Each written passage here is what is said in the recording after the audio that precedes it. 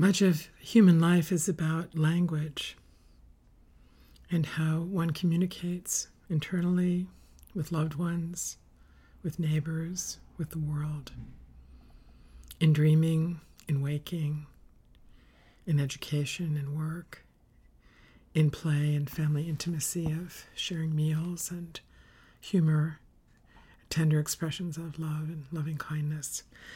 Many years ago, I heard a very beautiful story from East Asia from scholar Houston Smith, late scholar Houston Smith. A renowned wise man awakened physically from being asleep physically.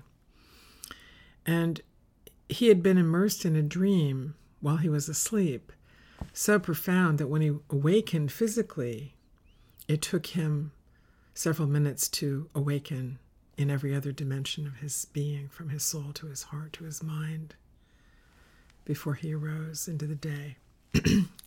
And he is ascribed to have said,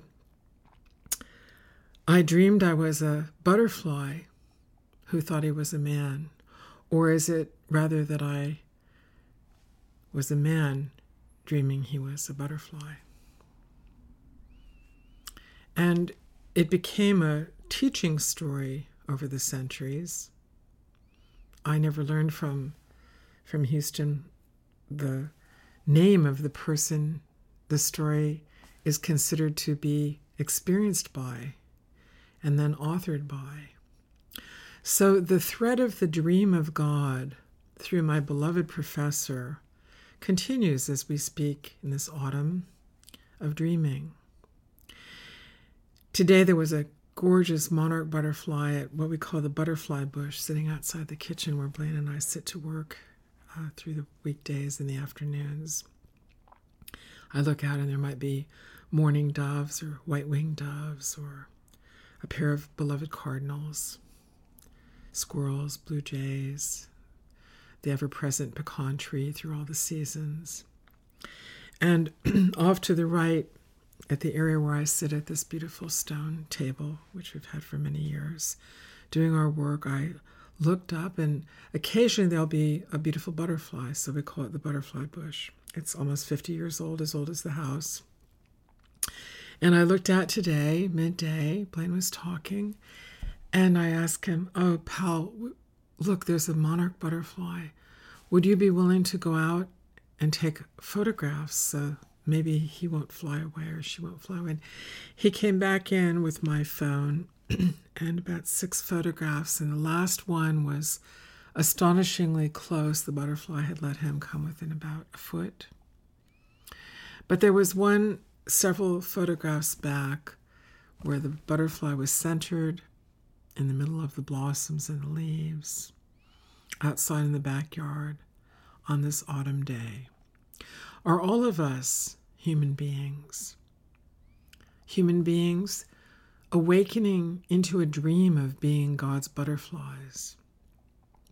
Or are we butterflies unconscious of the angelic wings of our ancestors guiding us? Literal angels from heaven watching over us spiritually in other dimensions of consciousness and in the grace of God itself? Or for secular humanists in the universal principles of cosmic energy? Are we butterflies dreaming ourselves into being humans? And so when we tell a story like this, I am not proficient in other languages. I speak French in a rather childlike way, but I can read it quite well and speak it enough to have a loving conversation with anyone patient enough to stand beside me as I attempt for us to converse in that beautiful language. A great deal of Latin from my youth, which is very rusty now. And I know several people who are remarkable in languages, spoken languages, thought languages, Russian, Mandarin, Chinese, Sanskrit, Swahili, tribal languages from the Shona to the Lua to the Zulu tribe. I knew a man who was driving me through Zimbabwe years ago, and he spoke 4 tribal languages. He was so proud of that. His wife is from another tribe than himself, and he talked about how much easier it was for them because they could speak to one another and not fall into the mistranslations of someone wishing a dramatic hostility between the families. His whole body changed driving, talking about how much this meant to both of them. These translation points. So at the center of the heart and soul, we are a dream of God, partially realized historically with our genes of our color of eye, our level of perception of thought, our physical athletic abilities to carry water or run quickly or not.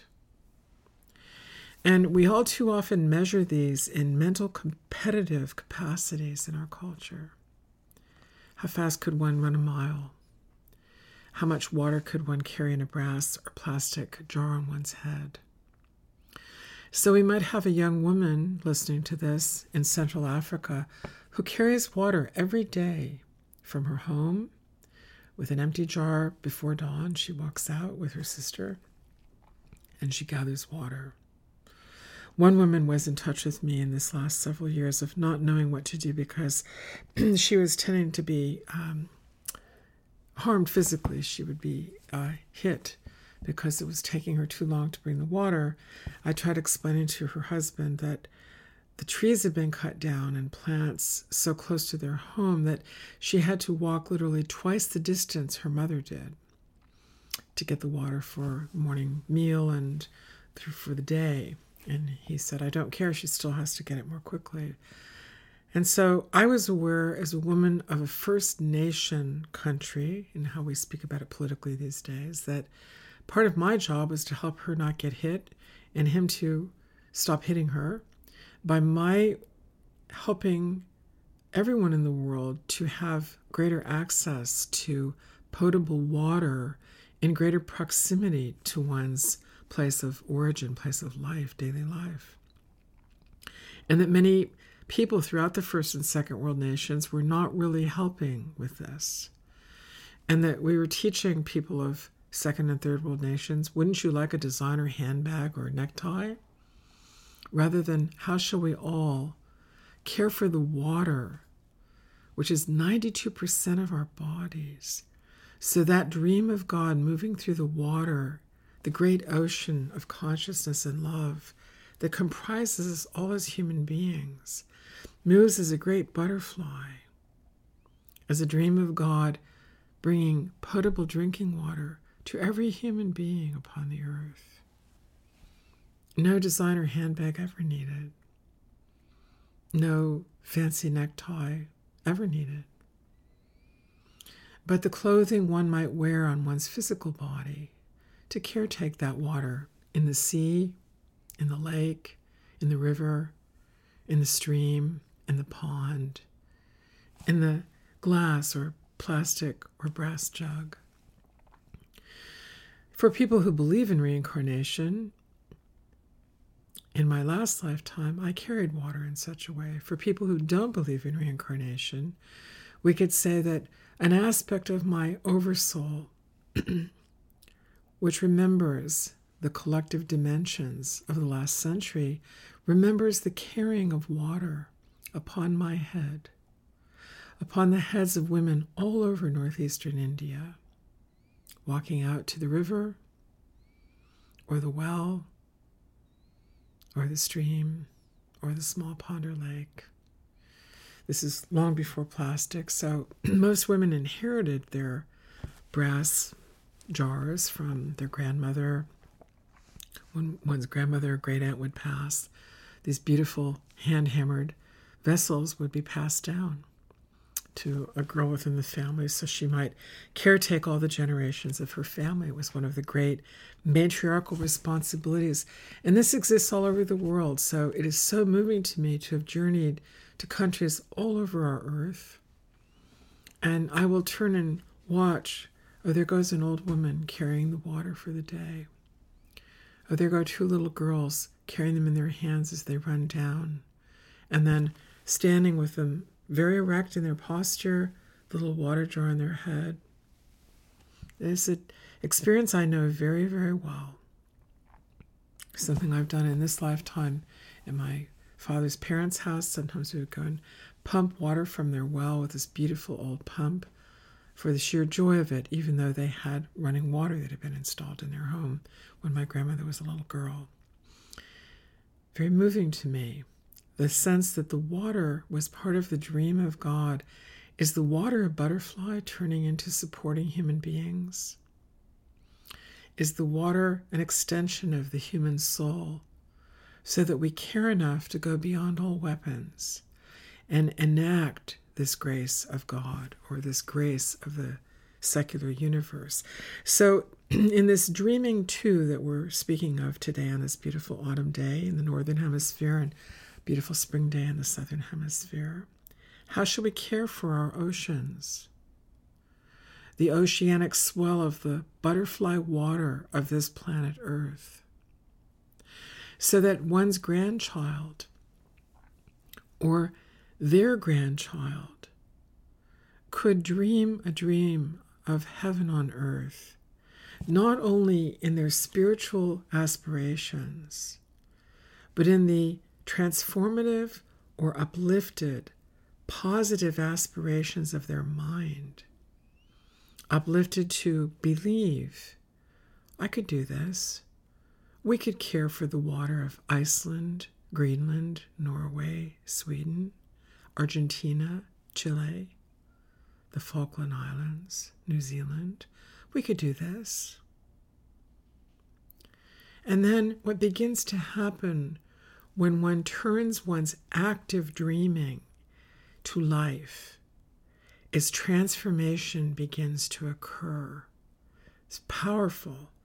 The literal grace of God, the energy of life itself, begins to course through your soul, your heart, and through your intentions and your willingness to embody those aspirations or intentions beyond all harm. For the sake of this precious monarch butterfly, at the very heart of all that we are, all that one is. What would that be? What would that feel like? Well, that would be one's path. That would be one's highest path or truest path or natural path, no matter who one is, no matter one's age, no matter one's livelihood, no matter the possessions one has. I contemplated this last month. Someone I knew very well who had quietly died over the summer, who was not very well known to people. So my prayers for him were simply modest and loving. And I was just very contemplatively present with generating a part of the benefit of any good works I should do over the next year or long period of time to benefit with the light of the divine, his soul, wherever he is to be, wherever he's to go, whatever he's to do. Like a lighthouse, so that it might shine a path for him, not toward me, but toward wherever it is in the oceans of this monarch butterfly he's to journey for the sake of his brother, who's a colleague of mine I know well and have cherished many years, sake of his family, the whole universe. As the COVID virus took us from him and him from us, butterfly disease, carrying him off into the oceans of grace. Unexpected, yet tenderly being able to communicate with his family by computer. They could see one another, not physically be together, but they could communicate. And so it was done with a great deal of love. And yet the poignancy for me was that whatever would be remembered of him is a dream of God, not the New York Times front page, not Al Jazeera, not a newspaper from Beijing or Russia. No arguments, no importance in money and possessions and fame, no huge gifts given to a museum to hang on the walls. But the butterfly of who he is at the butterfly bush tonight beside me, He is remembered by me in eternity as a wellspring of God, without whom his medicine man brother would be different, without whom I would be different. And yet, we go, who is this person? Well, who are you? Who am I? So if I were no longer alive today, I mean, I am physically alive, and God willing will be for at least a handful of years as a quiet elder here. But when I'm gone from here, what will be remembered?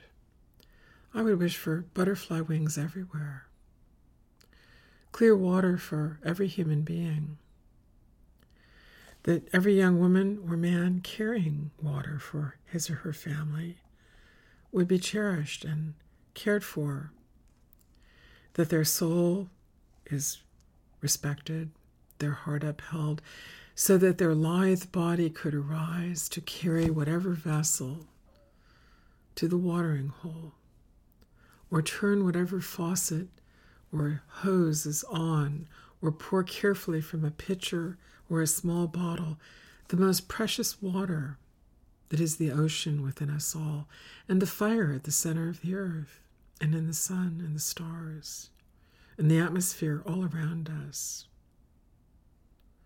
The earth firmament, mountain, desert, sand, stone, earth below our feet. If that signature were remembered by me, aspired to by me, and practiced as a noble, active form of daily living, well, wouldn't that signature allow us all to be holy family? And wouldn't that just be the dream of God we might call one's life?